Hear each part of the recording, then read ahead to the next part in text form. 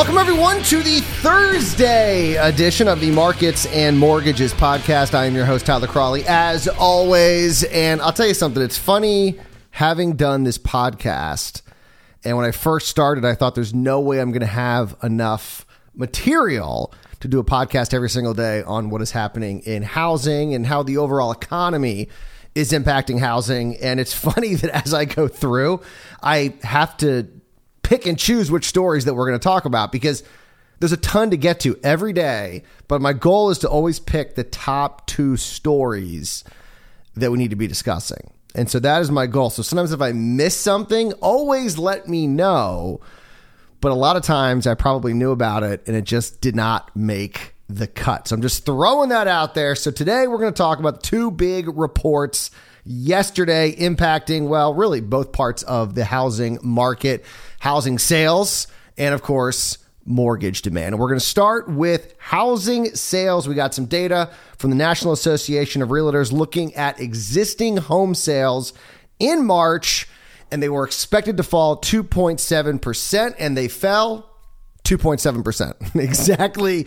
Economists hit the nail on the head. Existing home sales fell 2.7% to a seasonally adjusted annual rate of 5.77 million.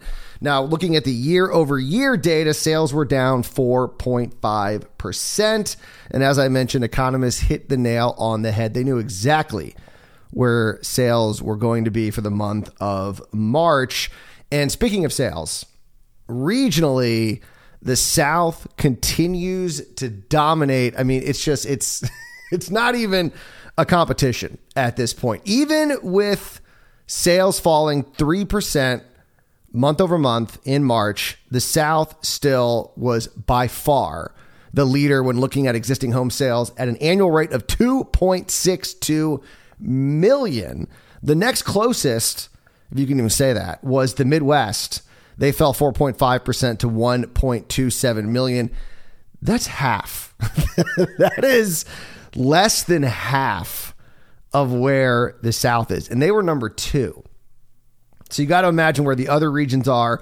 The West fell 4.7% month over month. They're at an annual rate of 1.21 million. So just barely behind the Midwest. And the Northeast fell 2.9% at 670,000. Yes, they are 1/4 of what is happening in the South. It's crazy what's happening here in the South. I can vouch for that as someone that works in the housing sector here in the South. I can vouch for that. Now, despite talks of a slowdown, obviously not in the South, it still is a seller's market by far as the median existing home price hit a new record at $375,300. That is 15% above where we were in March of 2021. And regionally, yes, the West is still the top dog. However, not surprisingly, year over year gains, who do you think? The South.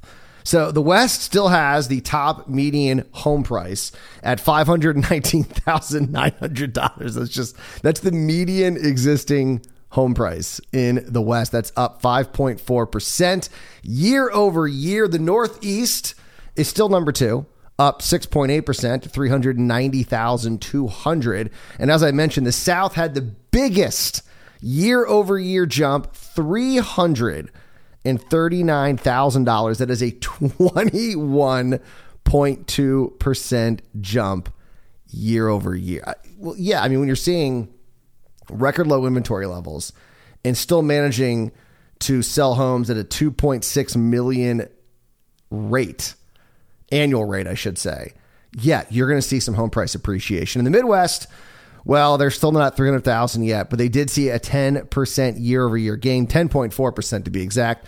The median existing home price in the Midwest is $271,000. And speaking of inventory, the all-important inventory reading, the good news was up 11.8% from February, but still under 1 million units, 950,000. That is down 9.5% from 1 year ago. And the unsold inventory sits at a 2-month supply, which is less a little bit more than February, which was at 1.7 months, and down from March 2021 at 2.1 months. And not surprisingly, more proof at the seller's market. Properties remained on market for less days than February, 17 days to 18 days in February and 18 days in March of 2021.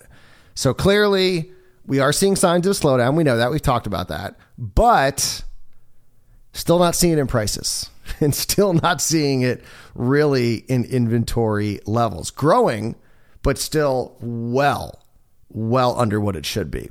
And despite the talk of first-time homeowners being priced out of the market in March, first-time home buyers, 30% of sales in March, which was up from February, which is kind of impressive because prices have been rising and we keep hearing about how it's going to price all these people out. And yes, people are getting priced out, but don't believe the hype. It's not as dark. It's not as bleak, dire, whatever word you want to use, as the media would have you believe. It was actually up from 29% in February, but of course, down from 32% a year ago. And of course, mortgage rates. I say mortgage rates. As they rose in March, all cash sales rose as well. They were up to 28% of all transactions in March, up from not only the 25% recorded in February, but up from the 23% that we saw a year ago. Lawrence Yun, chief economist at the National Association of Realtors, noted in the release saying, quote, with rising mortgage rates, cash sales made up a larger fraction of transactions, climbing to the highest share since 2014. Surprised it's not the highest of all time when mortgage rates are now, we're looking at mortgage rates at the highest level since 2011, I believe. So the fact that we're only looking at all cash offers reaching a level we haven't seen since 2014, not bad. And yes, I don't want to see that. I'm in the mortgage business, so I'd rather not see people doing all cash sales. But those are going to rise. Cash is always king. And especially as borrowing costs go up, it makes even more sense if you have the cash to go that route. Now, of course, not everyone can do that. But the people that can, it's going to make more sense as rates begin to rise. And that could explain why for the sixth week in a row, not surprising to anyone, mortgage demand fell for the week. This, of course, the week ending, I think that's starting Monday. So like April 17th or 18th. I think 18th was Monday. So for the week ending April 18th, mortgage demand fell. And of course, rates went up. Total application demand was down 5% when compared to last week. And refis, another big drop, dropping 8% week over week, now down 68% when compared to the same time 1 year ago. And purchases, unfortunately, they've been kind of resilient, but they did see a 3% drop week over week and are now down 14% year over year. And as refis demand, I should say, drops, the amounts of refis are dropping overall with regards to the overall mortgage demand. They are now down to 35.7% of total applications, down from 37% the previous week. And I think, what was the pandemic high? Like almost 80%. So now they're down, which is kind of interesting because as demand falls, and that number could get bigger week over week, and especially year over year, it's going to have less of an impact on total applications as purchases become more and more of the market. And here's what's fascinating to me. So the average contract interest rate for a 30-year fixed was up 7 basis points to 5.2%. It kind of amazes me that refis haven't dropped to 0% of total applications. How have they not dropped? 5.2%. And I'm sure some people are doing refis for whatever reason. Cash outs, of course, make sense. But I'm amazed that number isn't bigger of a drop. Because get this, mortgage rates are now up 200 basis points from the same time a year ago. 200 basis points. I mean, that's just like, wow. That is, wow, a comparison. The 15-year fix, the average contract rate was up 10 basis points to 4.44%. That is now up 177 basis points. And we've never talked about it here on the podcast. This is the first time we're going to mention it, but it won't be the last. A 5-1 ARM was up 3 basis points to 4.09%. And as a share of applications, ARMs were up to 8.5%. That was the highest level since 2019. So ARMs are starting to be attractive to some people as they look at mortgage rates now well over 5%. Looking at a 5-1 ARM, 4.09. Hey, why not take your chances? I can see why people are doing it. Joel Kahn, the Associate Vice President of Economic and Industry Forecasting at the Mortgage Bankers Association, said higher rates is probably pushing buyers off the fence. So people who are like, maybe I should buy, maybe I shouldn't, they're like, nope, not going to do it. Saying, quote, the 30-year rate has increased 70 basis points in the past month and is 2 full percentage points higher than a year ago. In a housing market facing affordability challenges and low inventory, higher rates are causing a pullback or a delay in home purchase demand as well. Home purchase activity has been volatile in recent weeks and has yet to see the typical pickup for this time of year. And I mean, really, wow, is the only term that you can use. I mean, you got rates up 70 basis points in a month, 200 bips in just a year. I'm still kind of impressed with the inelasticity. Am I saying that right?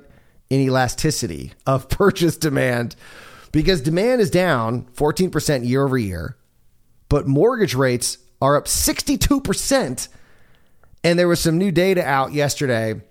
I think it's from, I think it's Redfin. I think I got it from Redfin. The average monthly payment is up 42%. So you got mortgage rates up 62%, average monthly payment up 42%. I'm going to continue to harp on this. I'm surprised demand isn't down more. The fact that we're seeing any refis is kind of impressive. And the fact that purchase demand is only down 14%, people still want homes. All right, they're still buying. And it's still, amazingly, a seller's market for now. That's what the data is showing you. When that turns, I will let you know. Okay? I won't hide it and say, oh, no, it's still a seller's market. I will actually, it's funny. I kind of want to be a buyer's market. I'm on the buyer side.